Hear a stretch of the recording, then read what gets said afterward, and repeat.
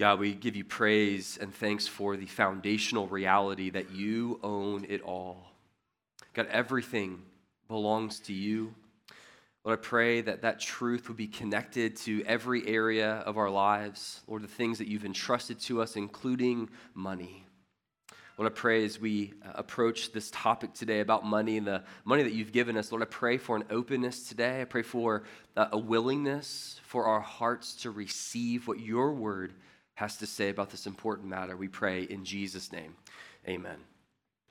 I heard a story once about a man who got lost and was in need of directions. And he ran into another man who was unable to talk. He was mute. And he asked this man for directions, and the mute man made signs with his hands to communicate, yeah, I'll give you directions, but you need to pay me money first. And so the man who was lost paid this individual money, and immediately the man who was pretending to be mute began to speak with his words from his mouth and gave him directions. So the man that was lost was confused and asked him, why did you pretend to be mute until I paid you money? Well, the man who was pretending to be mute said this, well, because in today's world, it is only money that talks. It's an interesting idea. I wonder, have you ever thought about if money could audibly talk, what would it tell us? It's an interesting question. If you thought about it even personally, if your money could talk, could communicate with you, what would it say that you love most? I heard one person say that if money does talk, what it tells me is goodbye. It's always leaving. But if money could communicate with us, what would it say? I wonder if money would put on its counseling hat and provide some counsel. I wonder if it would say, no matter how much of me that you have, you can't buy happiness. Or I wonder if money would say, I'm a better tool than a destination. I'm a better means than an end. Or I wonder if money would remind us, hey, it doesn't matter how much you have of me, you can't take me with you after you die. So you might be surprised that your money talks. It communicates, it reveals things about your heart, but you might also be surprised that what money has to say lines up very closely with what the Bible says about money. This 4-week sermon series that we've been in the month of August that we've called Entrusted has not been primarily about money. We haven't talked about it yet. It's been primarily about how to be a faithful steward of the things that God has entrusted to us. In the first week, we looked at some foundational principles about how to be a faithful steward. We learned and we were reminded that God owns it all. We also looked at how the greatest enemy to faithful stewardship is having an owner mentality. And that's caused by this disease of mine. And then last week, we looked at the topic of time. That time is one of the most significant resources that God has given us, but it's also a non-renewable commodity. And it's very, very scarce. So today, we are going to talk about money. And we have to. If I were to preach a sermon series on stewardship and not talk about money, I would not be serving you very faithfully. Because like it or not, the Bible talks about money all of the time. In fact, Jesus talked about money a lot. Every third message that Jesus preached on was on money. 16 of the 38 parables were concerned about how to handle your money and your possessions. Throughout the Gospels, an amazing 1 out of 10 verses deal directly with the subject of money. That's over 288 verses alone in the Gospels. Throughout the Bible offers 500 verses on prayer, less than 500 verses on faith, but more than 2,000 verses on money and possessions. And yet, here's my concern this morning. My concern is that in our discipleship, and even in my preaching, we have been dangerously silent. Well, we're going to change that here this morning and talk about this important matter. I think it's helpful to be reminded that even though Jesus talked a lot about money, he didn't need money.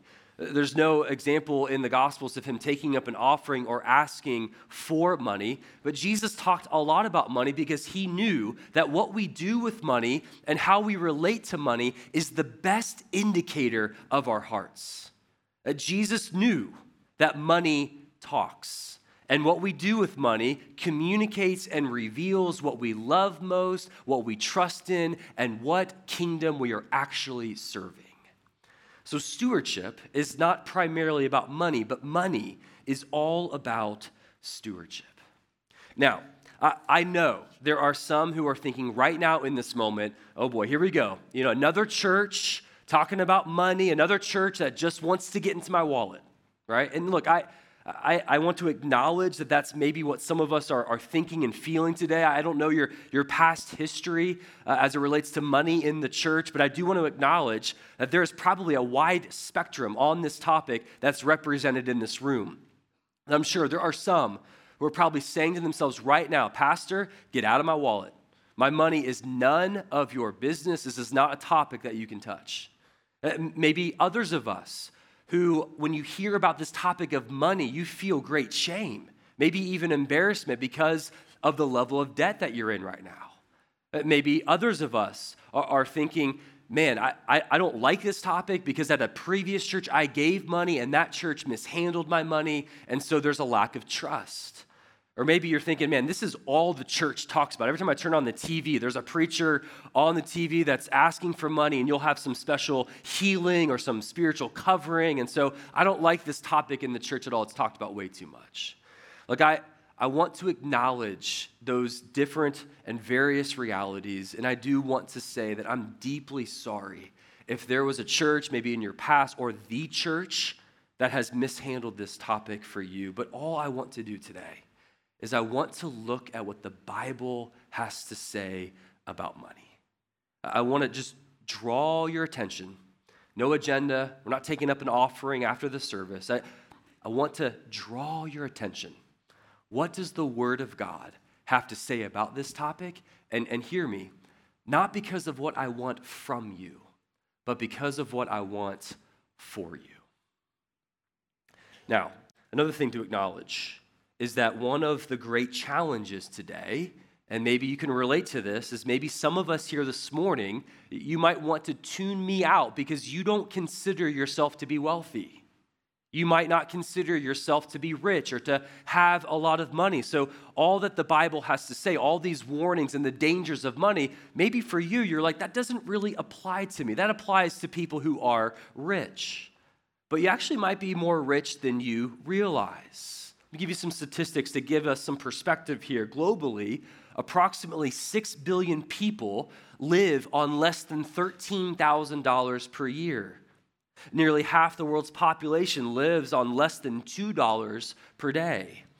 If you had an income of more than $40,000 last year, you were in the richest 2% of the world's population. Let's think historically. Economists tell us that the average American today is much richer, roughly 90 times richer than the average individual throughout history. And so look, you could always find somebody who has more money than you, someone who's richer, who has more wealth, of course.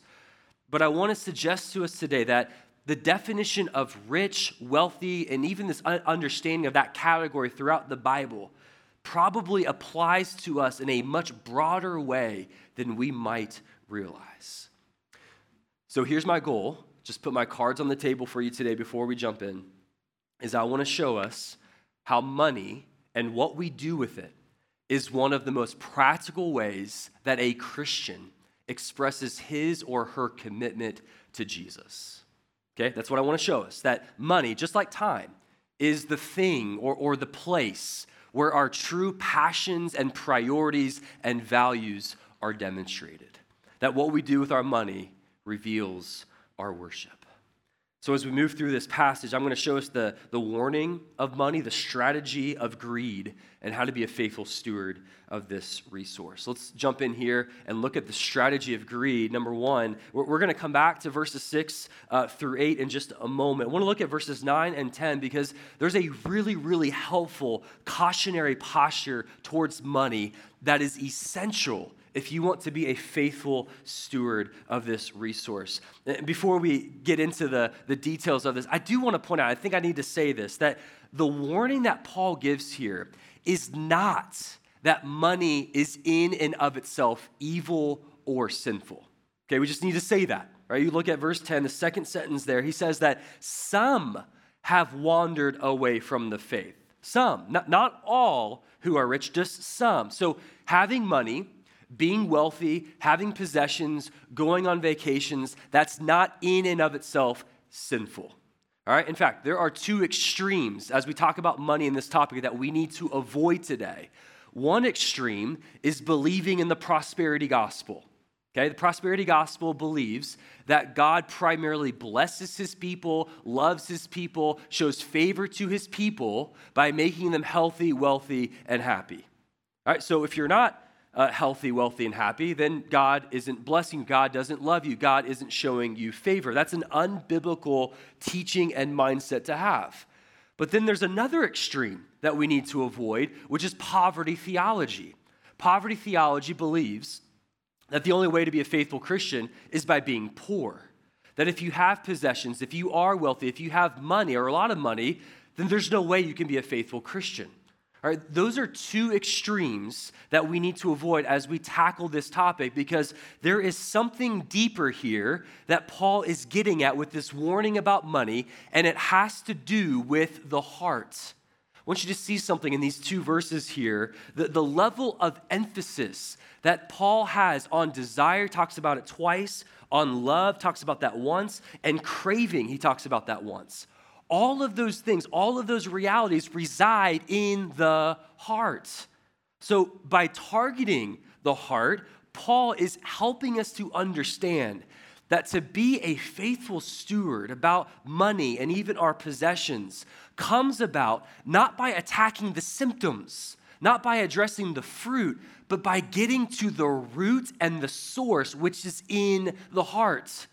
See, Paul's not going to lay out before us that you need to give X percent away to God's kingdom. He's not going to say that.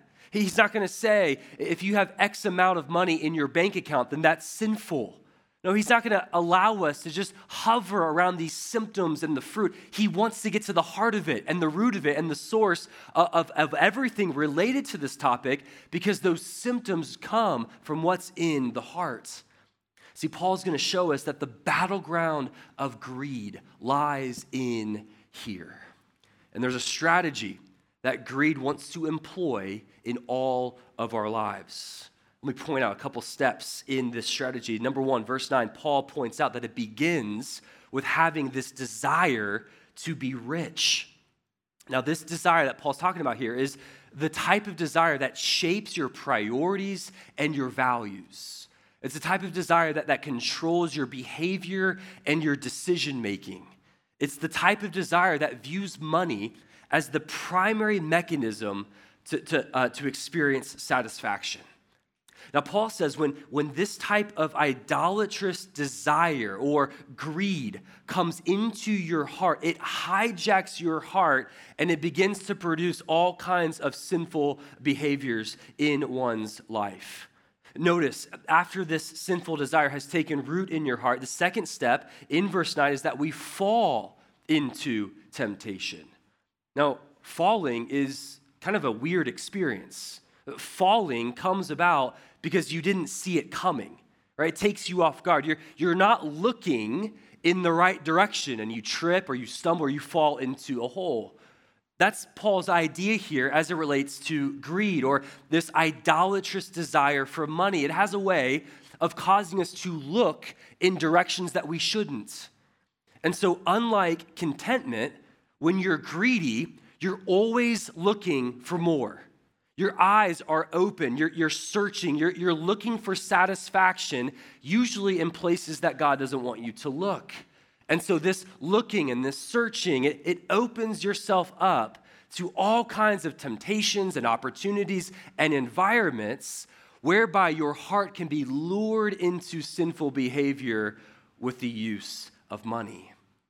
Verse 10, Paul builds off that and describes it this way, that having a love for money, not having money, but having a love for money is the root of all kinds of sin. So what you love in your heart comes out in how you live. Did you know that? And specifically here, if you love money, then the fruit in your life will be all kinds of sinful and bad things. This can lead you into the sin of envy and covetousness, greed, pride, lust, relational strife. It can lead to having an unhealthy relationship with work. It can lead to polluting your marriage, kind of being absent in your relationships, lead you to being absent to opportunities to do good that God provides for you. And I want to point out here also that this falling into temptation is oftentimes successful because this greedy desire is more like a trap. It's actually a snare. If you look at verse 9, Paul says, "But those who desire to be rich fall into temptation, into a snare." And there is a very real sense in which being greedy and finding your worth and your financial stability feels like a trap. Just to illustrate this point, the book Where the Red Fern Grows, there's a section in there that I think illustrates this beautifully. The book's about this little boy named Billy, who has these two coon dogs, Ann and Dan. Takes place in the Ozark Mountains, and there's a part where Billy is trying to capture raccoons. He's trying to trap them, and he knew that raccoons love shiny objects. Right? If raccoons see a shiny object, they're going to maybe hold on to it or stare at it for an extended period of time. And if it's part of a trap, they'll actually stare at that object, that shiny object, until the hunter comes back and captures it. Look, that is, I think, a beautiful picture of what Paul is actually saying here about money and this desire for money. That the desire for money, the trappings of wealth are the shiny objects. That wealth accumulation and wealth preservation can so easily become our goal, our pursuit, and our drive, when in reality it is a trap. There is an illusion towards being financially stable, that the very walls of financial security and stability can actually turn into a gilded cage of being trapped in this insatiable desire, this rat race of I need more, I need more, I need more, I need more. And that unchecked, insatiable desire and even selfish ambition for more ends up being a trap. This is part of the strategy of greed. Now, before we get to the last step here, I just want to maybe pause here for a moment and just ask you, in what specific way are you experiencing greed's trap right now in your life? What does this look like for you? I wonder if you're experiencing the trap of discontentment that says on a consistent basis, I need more, I need more, I need more. Or maybe it's the trap of security, where you think to yourself, if I have a certain amount of money, then I'm going to be secure, then I'll feel safe. I wonder if it's the trap of power, where you believe that having a lot of money creates more options and more opportunities and more freedom, therefore I have more power. Or maybe it's the trap of satisfaction.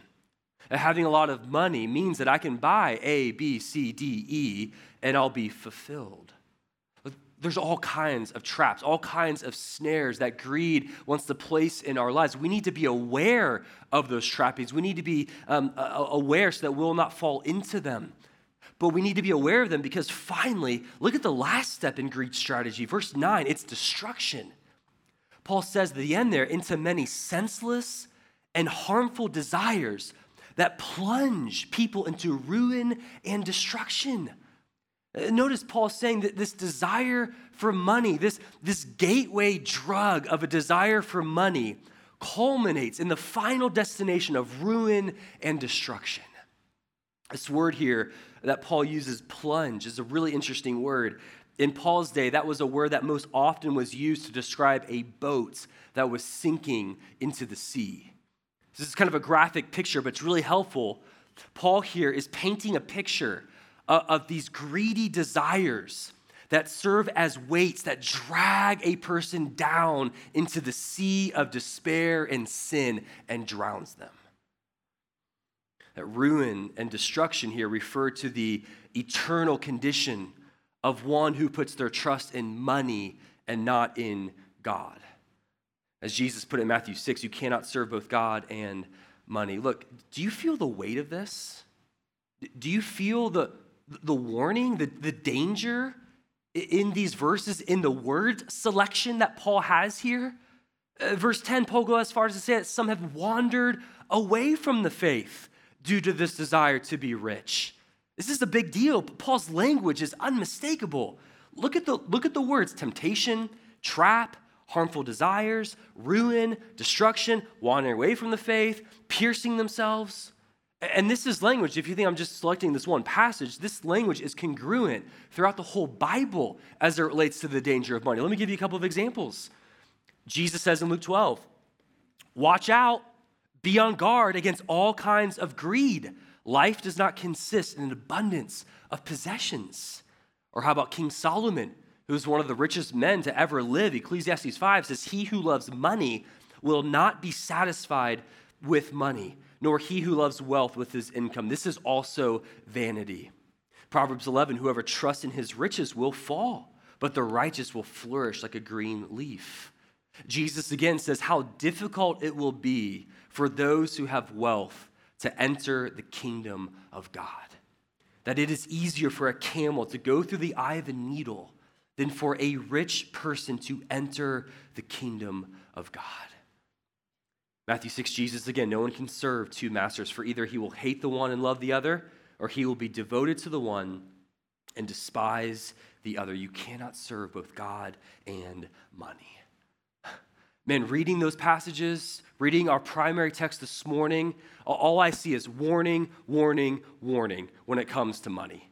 This desire to be rich and to have money, we might as well view it as fire. Just to be biblically congruent here, with fire, no one plays around with fire, right? No one gets as close as they possibly can to fire. Like you have a cautionary posture and mentality when you're around fire. My question for us today is, do you have that same type of posture and mentality towards money? Are you on guard about this desire for money? Do you understand that this might be the most destructive force in your spiritual life? Are you aware of greed's strategy and how they're specifically being applied in your own heart, in your own life? Or are you here today and you're just kind of feeling like you're immune to this particular temptation? That these passages, these verses don't really apply to you because after all, you're not that rich. Look, church, I love you dearly. I love you dearly, which is why I feel so compelled to say this morning that because of the area in which we live in, there may not be a more powerful and destructive temptation than money and possessions. And it's so sneaky. Oh, it is so sneaky. The trappings and the snares that you and I experience on a daily basis are barely recognizable because of the area that we live in. And the reason why it's so powerful is because money and possessions come with them a spiritual reality that can reign in our hearts. That unless we're careful, we can allow money and possessions to actually define us. Have you ever purchased something new and felt immediately better about yourself? You know, you get a new iPhone and you automatically feel better about who you are, feel more secure. You just feel like a better person, right? You get a new pair of jeans that fits perfectly, right? And you got more confidence, right? You feel better about yourself. You feel more satisfied, more secure. What is that? What's underneath that? Because you didn't change. That iPhone, that pair of jeans didn't change you. You're still the same person. It's because money and possessions have a powerful spiritual reality that promises us satisfaction and security and power and happiness and an identity, but it also demands your worship. And that is why it is so dangerous and it can be so destructive in our own lives. Man, when you feel down, when you're not doing well, and you say to yourself, I just got to go to Target. I just got to go. I got to go buy something. Do you know what that is? That's worship. I need to go get some dopamine hits, purchase some things. That's worship. When you look at your bank account and you see that number, and there's something in your heart that just exhales for a moment. Security. Safety. Power. Options. That is worship.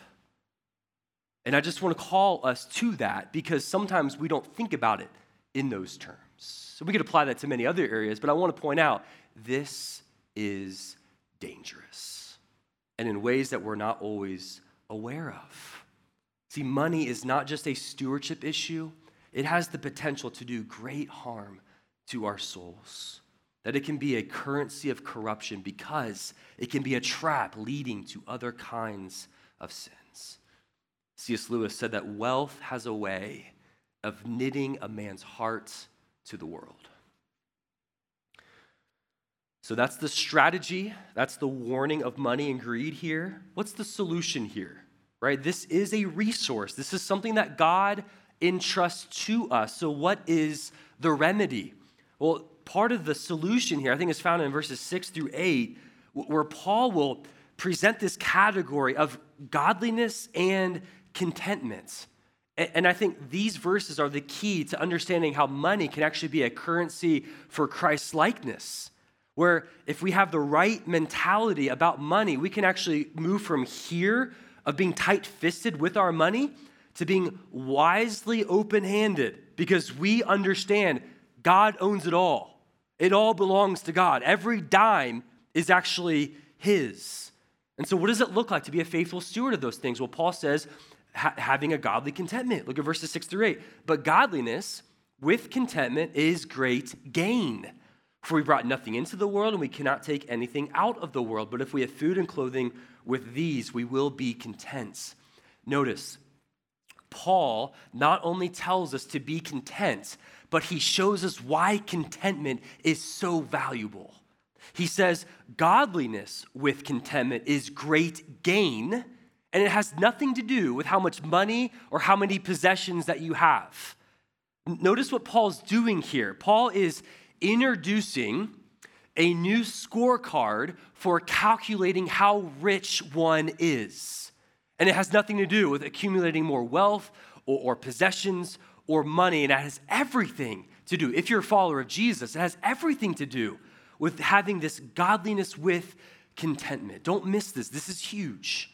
Godliness is your pursuit of becoming more and more and more satisfied with Jesus so that you end up looking more and more like Jesus.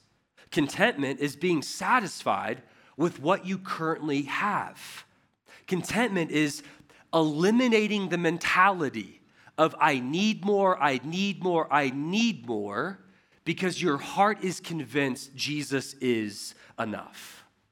And contentment is connected to godliness here because if you're pursuing being satisfied with Jesus, if he truly is your ultimate treasure, then what that will do for you practically is that will serve as a protective lid around your heart, protecting you against the strategy of greed. Because when you stack up anything to Jesus, when you stack up possessions and money and wealth and whatever it is, and you compare that to the beauty and the satisfaction and the greatness of Jesus, all of these things will always fall short. Look, this is so important here. Like when you understand how satisfying Jesus is, how fulfilling he is, how beautiful he is, it reorients your cravings. When you understand all that Jesus went through in order to purchase your salvation, all that Jesus went through to remove your sin debt, to offer you forgiveness and mercy and grace and everlasting life. When you understand all those things, it changes what's going on in here. When you understand that Jesus is yours and that you belong to Jesus and your eternal destiny is forever secure and all the spiritual blessings in the heavenly places are yours because you're in Christ, You no longer look to the things of this world to satisfy you because everything you need, everything you want is found in the person and the work of Jesus Christ. Look, being satisfied in Christ changes our understanding of contentment.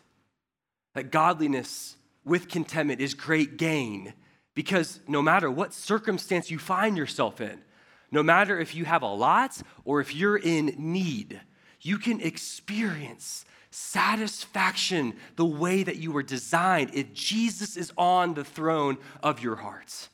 And this frees us up.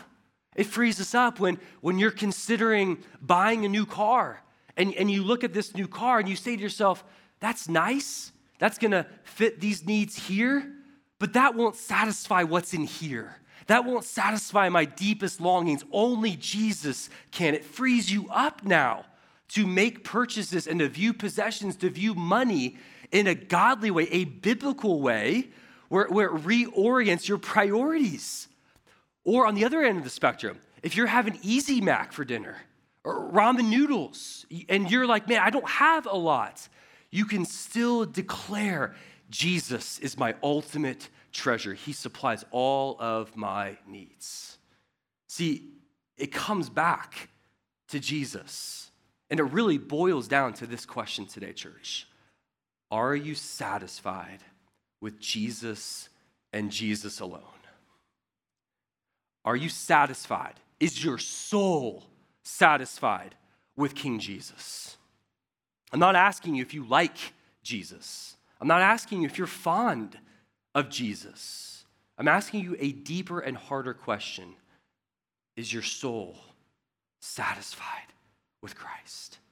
Is he your ultimate treasure? Or do you like Jesus, but you need a Jesus plus something else in order to be satisfied?